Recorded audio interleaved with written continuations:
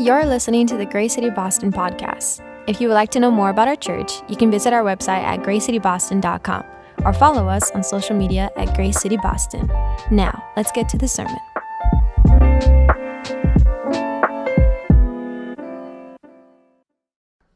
Good morning and happy Mother's Day. I was wondering if you guys would respond to that, and I'd be like, that'd be weird if you did that because I'm not a mother. That'd be interesting.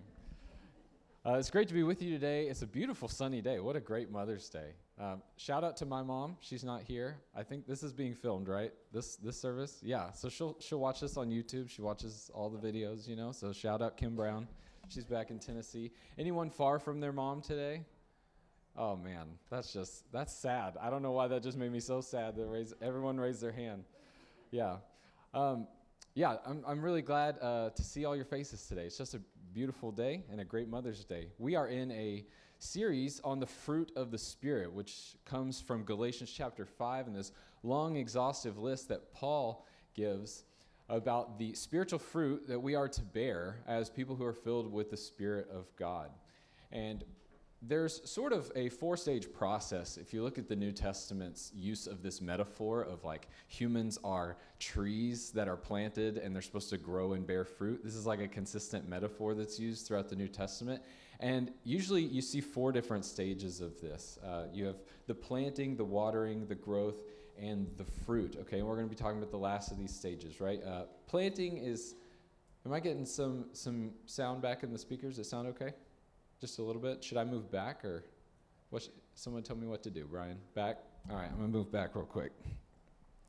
Just need to get farther away from you guys. How's this? Is that good? Good? Awesome. That's not awkward.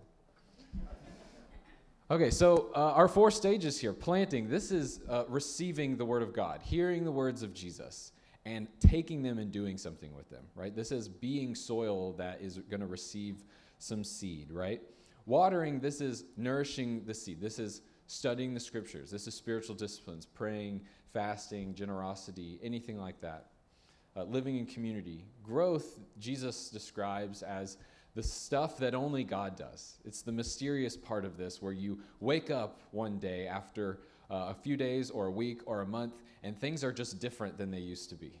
Right? There's just this growth that's happened. Jesus uses this metaphor of a farmer, right? He does all he can do. He can till, he can water, he can do all this work, but he goes to sleep and he wakes up and the plants are just bigger than they were the previous day.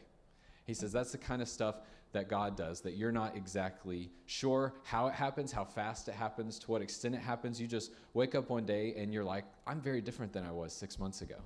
I've been doing all these different things. That's where growth has come. And ultimately, as we'll talk about throughout this series, we bear fruit. There's a result of all of this work, right? And why does someone plant a tree in the first place, a fruit tree or anything that bears fruit? It's so that the person who planted it could enjoy what it bears, right? The farmer plants a fruit tree, plants a strawberry bush so that he can eat the fruit. So this is sort of guiding how we think about fruit of the Spirit today, okay? God has planted within us his Spirit so that he can reap the fruit from it, so that he can enjoy what he's creating within us. Now, as we look at this text in Galatians, fruit is used here, obviously, as a metaphor, as the outcome or the output for the work that is put in.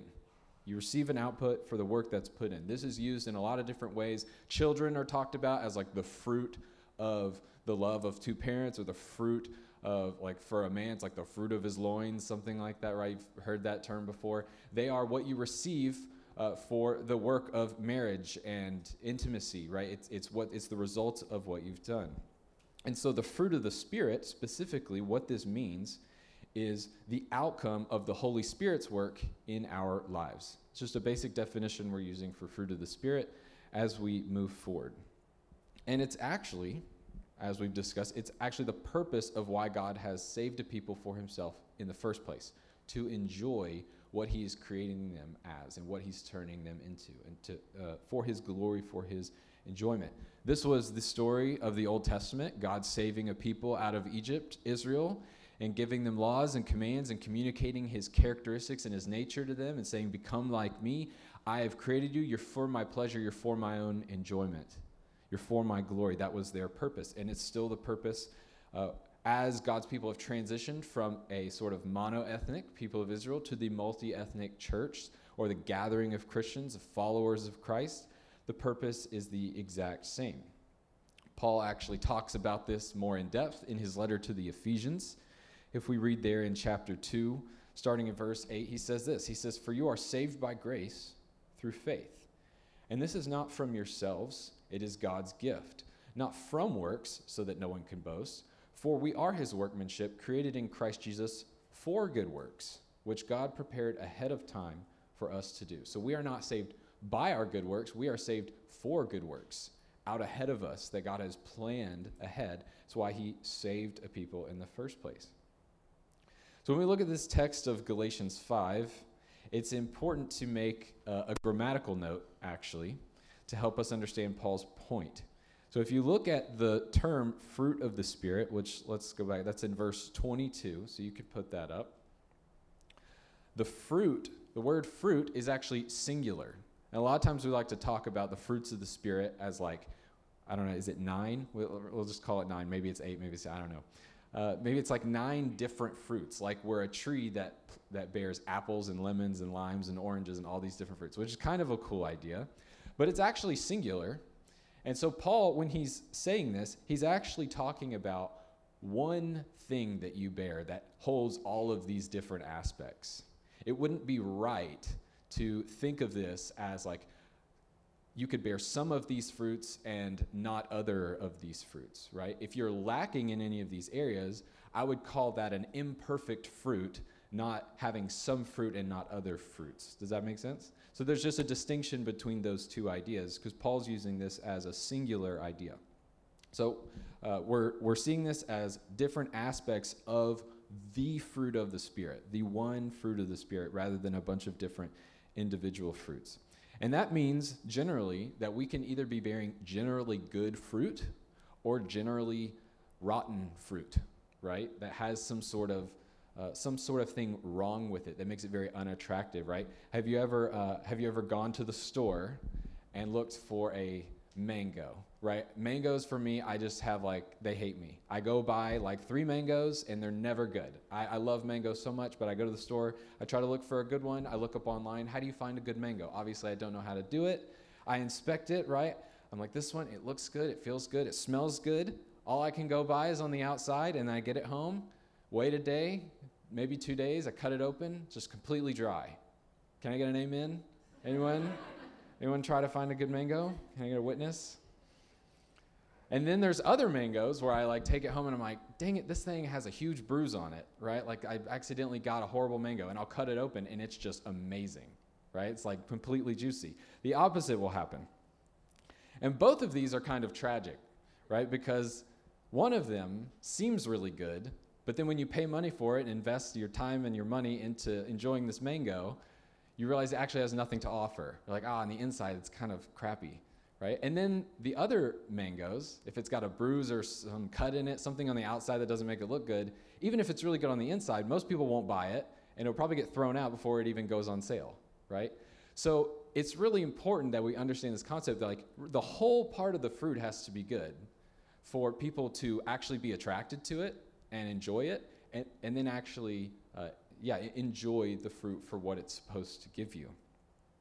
And kindness and goodness, which is what the two aspects of the fruit that we're talking about today, kindness and goodness are like the skin of the fruit. It's like the delivery system. It's the thing that you're judging on the outside, is the inside really worth my time, right? It's the delivery system of the fruit. It's God's wrapper. It's God's plastic wrapper for this snack, right? If you don't have kindness and goodness, your fruit is going to get passed over. It's not going to appear very appetizing. It will be very unattractive to the outside world. Trying to bear fruit without kindness, I told this to Tucker, he really liked this week. It's like trying to deliver a pizza without a box. Imagine you get home and you're starving and there's no food in the house and you order a pizza, and the delivery driver gets there and you open up the door and the pizza's there, but there's no box. He's just sort of holding it. you're like, man, I did order this pizza, but I didn't order this pizza, right? Like, this is not what I paid for. And you're like, I really want that pizza, but I don't trust that pizza because I don't know where that's been, and it's all over your hands right now. And it's probably not warm anymore. I thought it was a pretty ridiculous illustration, but Tucker thought it was hilarious, so I'm sharing it. So yeah, trying to bear the fruit of the Spirit without the aspects of kindness and goodness, which are these things that everyone wants, everyone talks about, everyone says these are good things, right? Whereas other aspects of Christian life, like the list of things Paul's going off here, sexual purity, something like that, like everyone's not exactly searching for that. Everyone's not exactly pursuing that. Kindness and goodness, this is something that everyone, Christian or non-Christian, is like, yeah, that's good, I want that. And I would generally describe myself as a kind and good person, totally, definitely, right? No shot. I think I would guess that almost 100% of people think that they're more kind or more good than the average person, which of course mathematically doesn't work. But that's just how we work as human beings, right? So you want to tell someone about the love of Christ, but you've got no kindness or goodness to show, to package it in, you might as well just quit. Sort of the point here. So what is kindness and what is goodness? Kindness, we're working with a Greek word here that is Christotes. I'm just giving you a little Greek lesson today. And goodness is this Greek word agathosune. And these are basically two sides of the same coin. So we're going to lump them together today. I'm probably just going to say kindness, and I mean both of these things, because they're basically two sides of the same coin. A lot of times these words are actually both translated as kindness or goodness, depending on the context. So they are really similar. And kindness typically refers in Scripture to an act of benevolence from one person to another, right? When someone supplies a need that another has, or when someone is spared maybe a negative circumstance that was surely coming their way. It's similar to the concept of mercy, right? You don't need to do this for someone else, but you chose to anyway. That's sort of what kindness is. Concept of goodness is similar, but the idea of something being good is extremely watered down in today's society. Pretty much everyone has their own definition of good, what is good or what's bad, and so you can't really get anything consistent. In the Scriptures, however, it usually just refers, this specific word, just refers to doing the right thing, the righteous thing, the thing that you know God requires, no matter what. And obviously that would assume a knowledge of God's will and God's commands. So knowing God's commands, understanding what God's will would be, perhaps spending enough time with Jesus that what would Jesus do in a moment, right? That's sort of assumed. If we want to practice goodness, we need to be very familiar with the goodness of Jesus. And then we can copy that onto our lives. So like I said, the concept of goodness is very debated, right? People have their own definitions for goodness. It's very relative. We live in a postmodern, post-Christian society where everyone says that's good for you, it's not good for me, that's true for you, it's not true for me, right? These things are very malleable in our society today. But I remember the first time I actually engaged with this idea of like trying to come up with a consensus with other people about what is good or what is kind, what is ethical, right? This is a big discussion if you went to college, which I wouldn't be shocked if everyone in this room did, right? You probably took an ethics class, maybe a philosophy class. Are you in philosophy class? What are you're waving at me? Oh, you didn't go to college. Okay, I was like, Gunnar, are you in 6th grade or 7th to 8th grade learning philosophy? But I remember the first time you got me distracted, Gunnar. I'm just kidding. You're fine. The first time I engaged with this idea, I was actually watching The Office, which is the best show ever, right? Raise of hands. Who's seen like all The Office? Okay, I just need to make sure this illustration's gonna hit. Okay, season 5, episode like 2 or 3, business ethics. Really funny episode. Basically, this guy Ryan gets promoted to corporate, ends up committing fraud, gets fired, but then gets hired back at like an entry-level position. And so HR feels the need to go through this ethics binder in this sort of conference meeting and go through all of these circumstances that would be unethical in a business environment, right? This is unethical. Stealing time by taking a long lunch, right? Stealing office supplies and taking them home. That's theft. This is not ethical. And you get this big interchange between Andy, Oscar, and then Dwight and Michael like to chime in. about what ethics are and what's ethical. I remember as like a 14-year-old watching this episode and being like, that is a pretty interesting concept. They're debating that, yeah. And Oscar sort of interjects in the middle of this conference, I guess, this meeting, and he says, that isn't ethics. Ethics is a real discussion of the competing conceptions of the good. This is just corporate anti-shoplifting rules, Holly. And she's like going through this fat binder full of do's and don'ts. And then Andy interrupts and he says, I'll drop an ethics bomb on you. Would you steal bread to feed your family? Boom. We're like, oh my gosh. Oscar's like, exactly, Andy. Andy says, yeah, I took intro to philosophy twice. No big deal. And then Dwight chimes in. He says, it's a trick question. The bread is poisoned and it's not your real family. You've been tricked by a stronger, smarter male. Andy says, that's not how it works. And Michael says, he just chimes in with all the right answers. Michael says, I would not steal the bread and I would not let my family go hungry. Simple. Thank you, Michael Scott. He has the answer for everything. It was really funny, but I remember watching that episode and thinking like, man, yeah, you could just get 5 people in a room and they would all have different perceptions of what goodness is, or what is kindness, what is right in a given moment. You need some sort of philosophy, some sort of virtue that sort of covers all the situations. And as I watch this episode back, I get this really weird thought because I'm like, this just reminds me of Jesus and the Pharisees in a way. Holly's trying to go through this huge binder of rules, and I'm sitting there thinking, man, if everyone just did unto Dunder Mifflin as they would want Dunder Mifflin to do to them, they wouldn't need this huge binder of rules. And I'm like, this is Jesus and the law of Moses. Like, everyone wouldn't need all these rules if they just loved their neighbor as themselves and loved God and loved their neighbor, right? They wouldn't need this binder full of rules. And I was like, Holly is Moses. I was like, this is really weird. But moving on from that, kindness and goodness, Jesus obviously teaches to love God and love your neighbor, but he just cites the Old Testament when he says this. I would say when he tells people this, he's defining what kindness and goodness is. And we see this in his parable of the Good Samaritan. There's an expert of Jewish law who comes up to him, and he sort of challenges Jesus and asks this question, Teacher, what must I do to inherit eternal life? This is in Luke 10. We'll read the parable together. What must I do to inherit eternal life? And Jesus answers by citing him to the scriptures. He says, what is written in the law? He asked him, how do you read it? He answered back, love the Lord your God with all your heart and with all your soul and with all your strength and with all your mind. That's Deuteronomy 6, just quotes Moses. And love your neighbor as yourself. That's from Leviticus. Jesus says, you've answered correctly, he told them. Do this and you will live. Just go do it. Just go do it. Now this expert, clearly, he already knows the answer because he's got the answers ready right when Jesus probes him a little. He's already got the answer.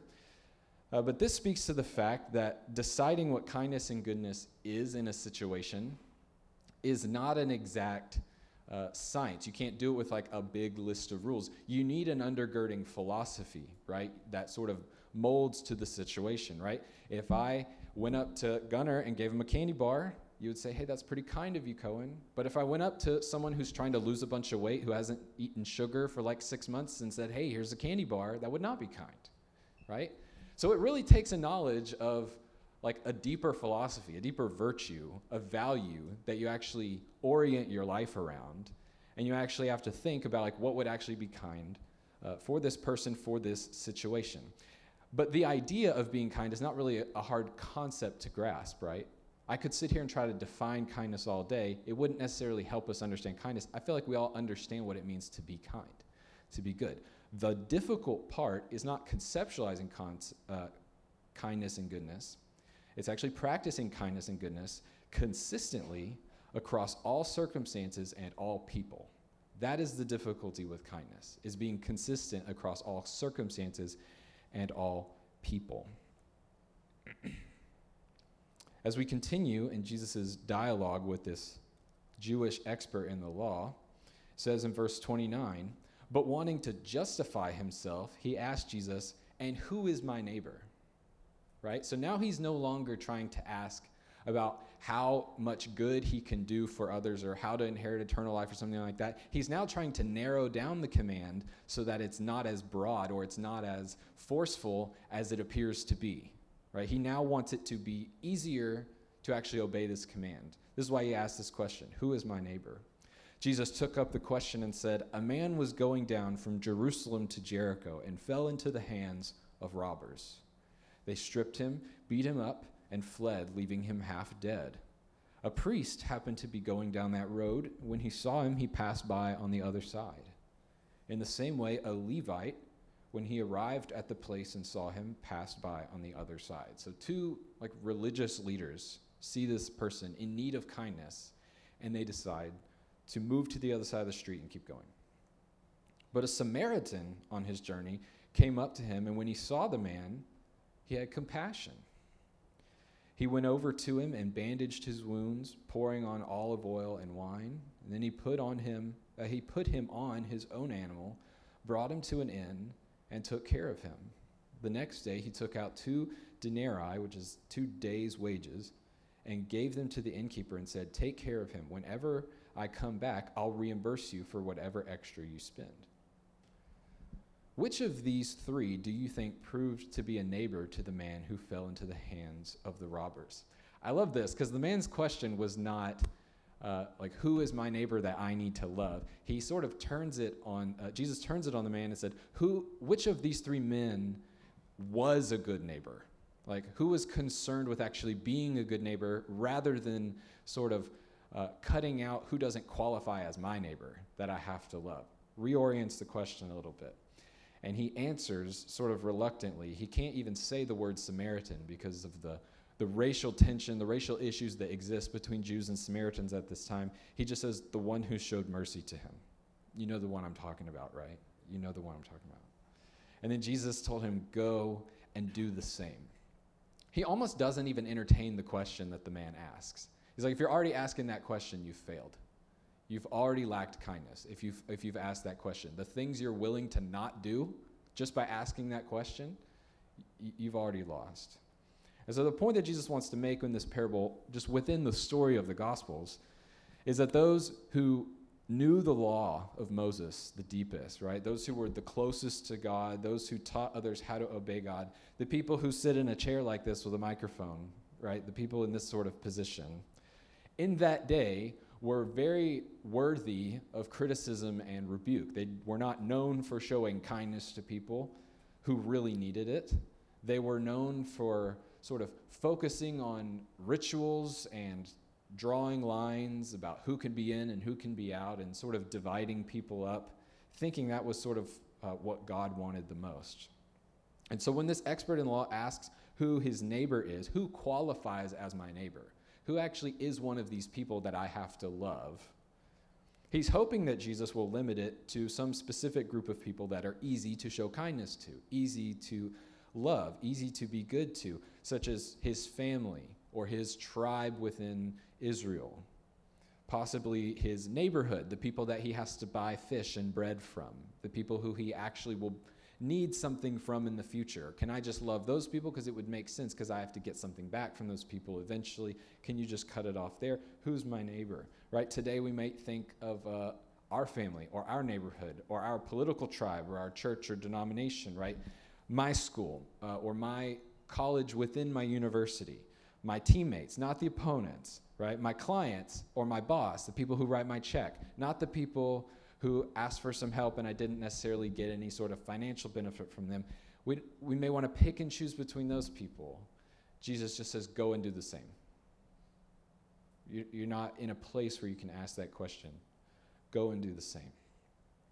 As we get a few points from this parable that Jesus really wants this person to understand, we'll just go through those in order now. Number 1, transactional kindness is not the fruit of the Spirit. Transactional kindness is not the fruit of the Spirit, right? This guy immediately asks Jesus, what must I do to inherit eternal life? It's kind of nonsensical because you don't do anything to inherit something, right? Like, what do you do to inherit your parents' wealth if they have wealth? You just be their child, right? You don't do something. You could do something to lose it, I guess. but you don't do anything to necessarily inherit something. Transactional kindness, where you're seeking to do something in order to get something in return, is not really kindness, it's something different. It's like a down payment, a deposit, a purchase for some future thing that you want in return. What must I do to get, or to prevent me from losing something in the future? Makes me think of like Mr. Beast YouTube videos. Anyone know who this is? Raise a hands. Just a few people. Mr. Beast has like a bajillion followers on YouTube, and I'm not knocking the guy. I'm just saying this isn't a definition of kindness. He's got like a bajillion YouTube followers, and most of his videos are just finding creative ways to give people large sums of money, right? Have you ever seen a video of someone filming themselves like giving money to a homeless person and saying like, basically acting like they don't know the camera's there, and the comment section is just like really cringy? And they're just like, this guy's so awesome. And I'm like, he's making more money on this video than he's given away. This doesn't really make much sense, right? This is an example of like a modern 2023 version of like random acts of kindness. Did anyone have random acts of kindness week at school? I thought that they were the strangest things. I was like, this sort of implies that no one is kind on their own. We have to have like a day where we just get it all out of our system, right? It's like the purge of kindness. I'm like, this really makes me feel like I need to work on just being regularly kind on a normal day. Random acts of kindness. There should be nothing random about kindness, right? It should be more of a rule than an exception. And I'm not knocking on Random Acts of Kindness Day, I guess. We could still have that. More kindness, the better. But typically, the random acts of kindness people do on a day like that, or on just a random acts of kindness pie, whenever someone's wanting to do something like that, it's usually to people you don't know, to people like you have no prior relationship with, people who it's honestly, it's not difficult. You're just like, I'm going to do this kindness and I'm going to just go home, right? I'm going to do some things and then I'm going to just go home. Not really working with any relationships there. You're not working through any tension. You're not being kind to someone who it's like difficult to be kind to, right? Imagine if Jesus did that, right? Imagine if like the people Jesus healed, just like, he just healed them and sort of like went off and never talked to them again, never told them to do anything. A lot of times he told them not to tell other people what he did. He was like, just keep this down low. Just keep this between you and me, right? I don't want all this public knowledge of this, This is also, and this can be sort of a tangent. I think for a lot of students, this may be very relevant. This also means we reject the idea of karma. Karma is a word that's sort of used like a euphemism. Even if you're not Hindu, which is where that word comes from, people like to talk about karma. And if you're just joking, obviously I'm not going to sit here and act like it's some bad thing that you should stop saying.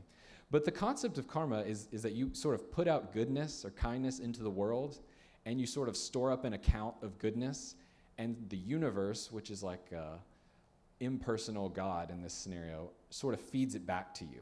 And it's sort of an equal and opposite reaction.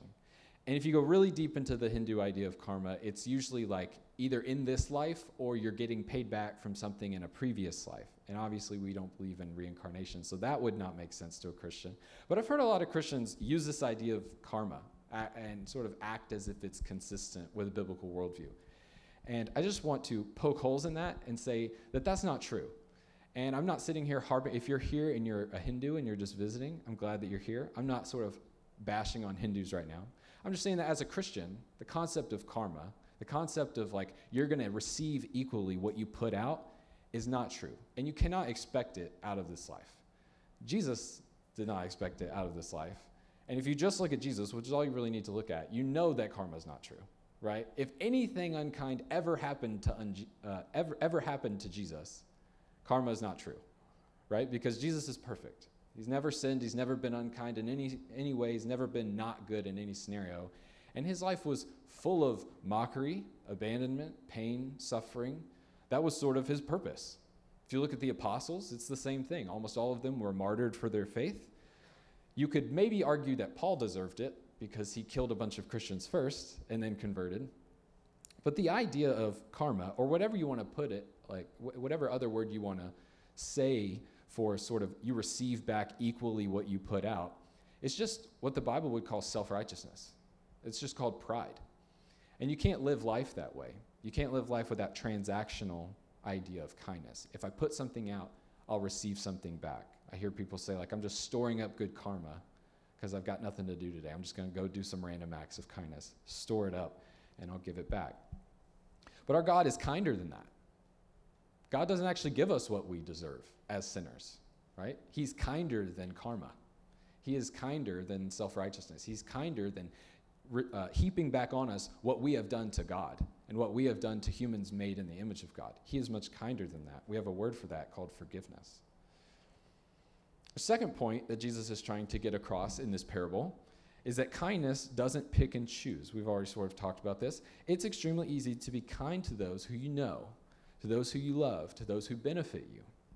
But true kindness is tested when we are called to be kind in difficult circumstances and to difficult people.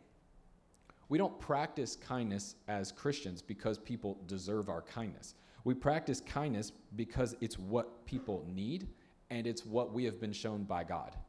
We have been shown kindness by God, and so we show that kindness to others.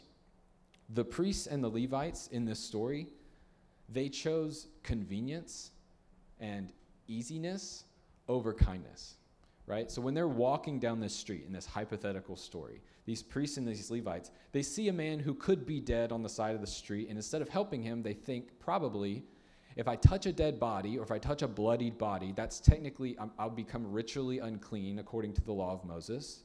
I would have to not go into the temple for 7 days. I would have to do these ritual washings. It would just be a big like hoopla. And so I'm just going to cross the street and go to this other side, right? Or maybe it's a trap, right? Maybe it's a trap and someone else is waiting.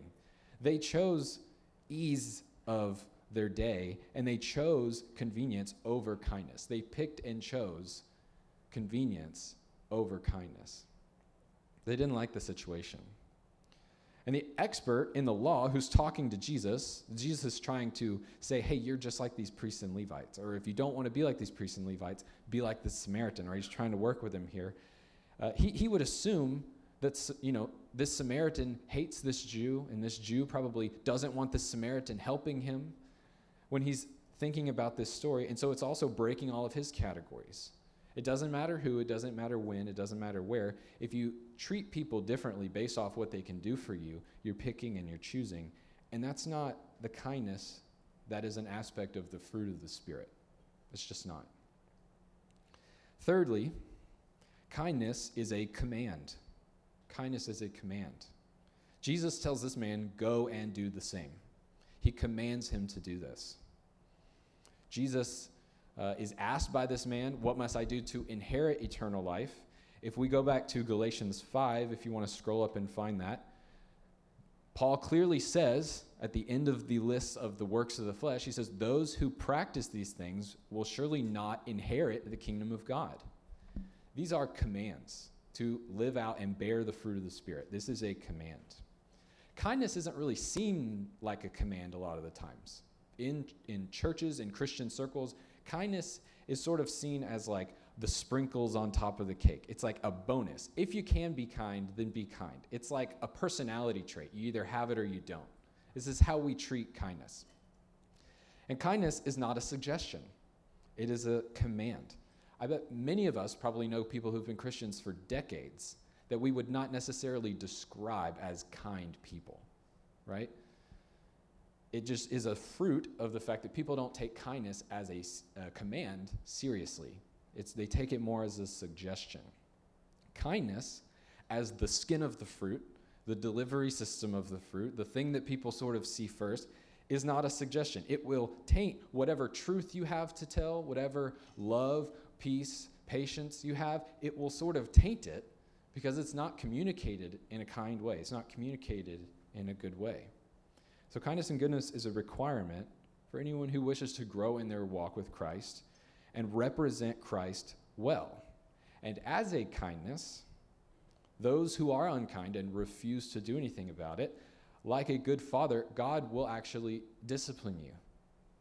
And he will show you your sin, and he will show you your unkindness as a kindness to you and me.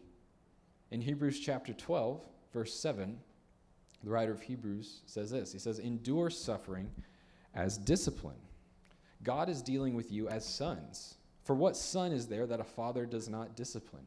For if you are without discipline, which all receive, then you are illegitimate children and not sons. Furthermore, we had human fathers discipline us, and we respected them. Shouldn't we submit even more to the Father of spirits and live?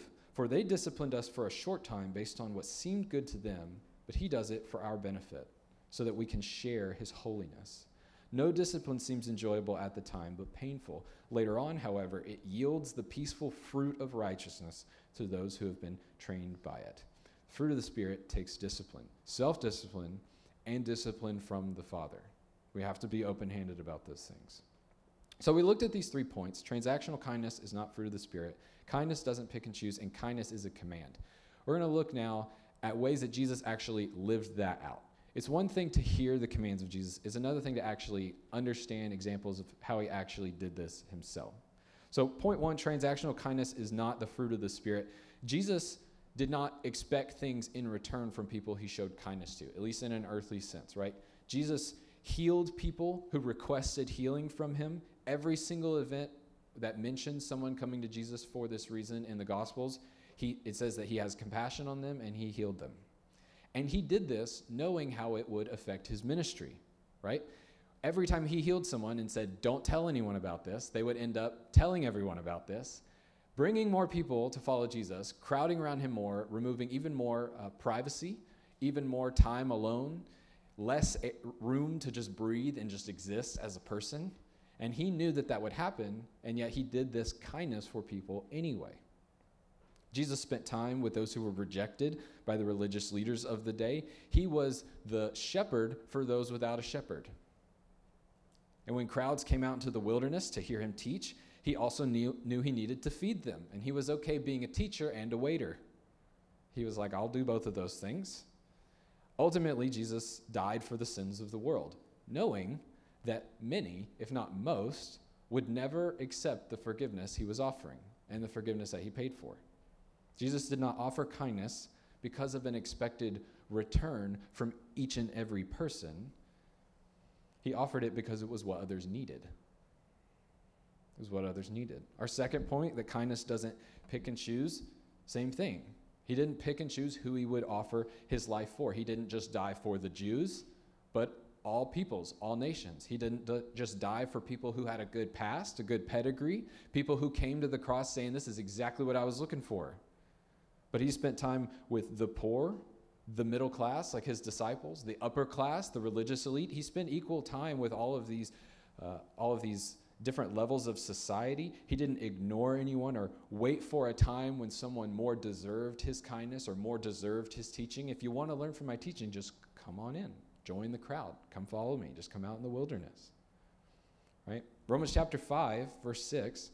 I feel like I quote Romans 5:8 every single time I teach, but I'm not going to apologize for it. Romans chapter 5, verse 6. Paul says, while we were still helpless, at the right time Christ died for the ungodly. For rarely will someone die for a just person or a righteous person, though for a good person perhaps someone might even dare to die. Maybe. But God proves his own love for us in that while we were still sinners, while we still had nothing to offer, Christ died for us. How much more then, since we have now been justified by his blood, will we be saved through him from wrath?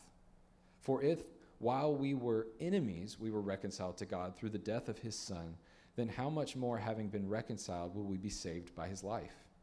And not only that, but we also boast in God through our Lord Jesus Christ, through whom we now have received this reconciliation. Our third point that we talked about was that kindness is a command, right? Jesus was commanded, commissioned, sent by the Father to bring us this kindness, to live a perfect life, to die for our sins, to defeat death by his resurrection, and to give us that kindness. It was his mission, it was his command, and Jesus fulfilled perfectly his commission from the Father. And in the same way, we who have received such kindness from Jesus, we have no room to ignore the importance of kindness and goodness in our call to bear the fruit of the Spirit. It cannot be ignored. In Mark chapter 10, Jesus explains to his disciples through their hard heads and their hard hearts his purpose. He said, for even the Son of Man did not come to be served, but to serve and to give his life as a ransom for many. This is why I came, he says. So as we close here, I want us to look back at our initial text here in Galatians 5. If we look at verse 24 and 25, after he lists the fruit of the Spirit, he says this. Paul says, now those who belong to Christ Jesus, that's us in this room. That's us in this room, followers of Christ. Now those who belong to Christ Jesus have crucified the flesh with its passions and desires. If we live by the Spirit, let us also keep in step with the Spirit. Paul uses rebirth language here, right? To crucify something is to kill it and embarrass it in the process. That is what we are called to do to the desires of the flesh that he lists out. We consider ourselves dead to those things. They are completely dead, and they are embarrassed by the crucifixion. We kill those things, and now we live again by the Spirit. And the last point that we need to say here is that to bear fruit of the Spirit, it requires new life.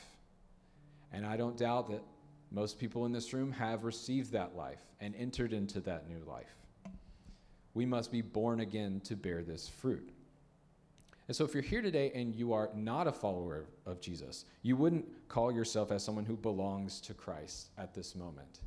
And perhaps you have this perception of kindness. It's transactional. Maybe you view the things that you do as sort of earning something with God.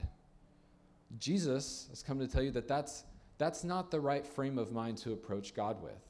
That's not a possible thing to do. And it assumes that you're doing a good enough job to really balance those scales or tip the scales in your favor. And the good news, the kindness of Jesus, is that Jesus has set us free from such a pursuit. We do not have to worry about if we are doing enough to earn that kindness from God. Jesus has lived a perfect life in our place. He's died a sinner's death on a cross in our place, and he's defeated death by his resurrection, the ultimate consequence for our sin. And it has freed us to consider our old self dead and to live a new life by the power of the Holy Spirit. And this is the fruit that we now bear. And so for those who are followers of Christ today, in this moment, we're going to enter into a time of communion. And so I'm going to give you a few seconds. I'll give you about a minute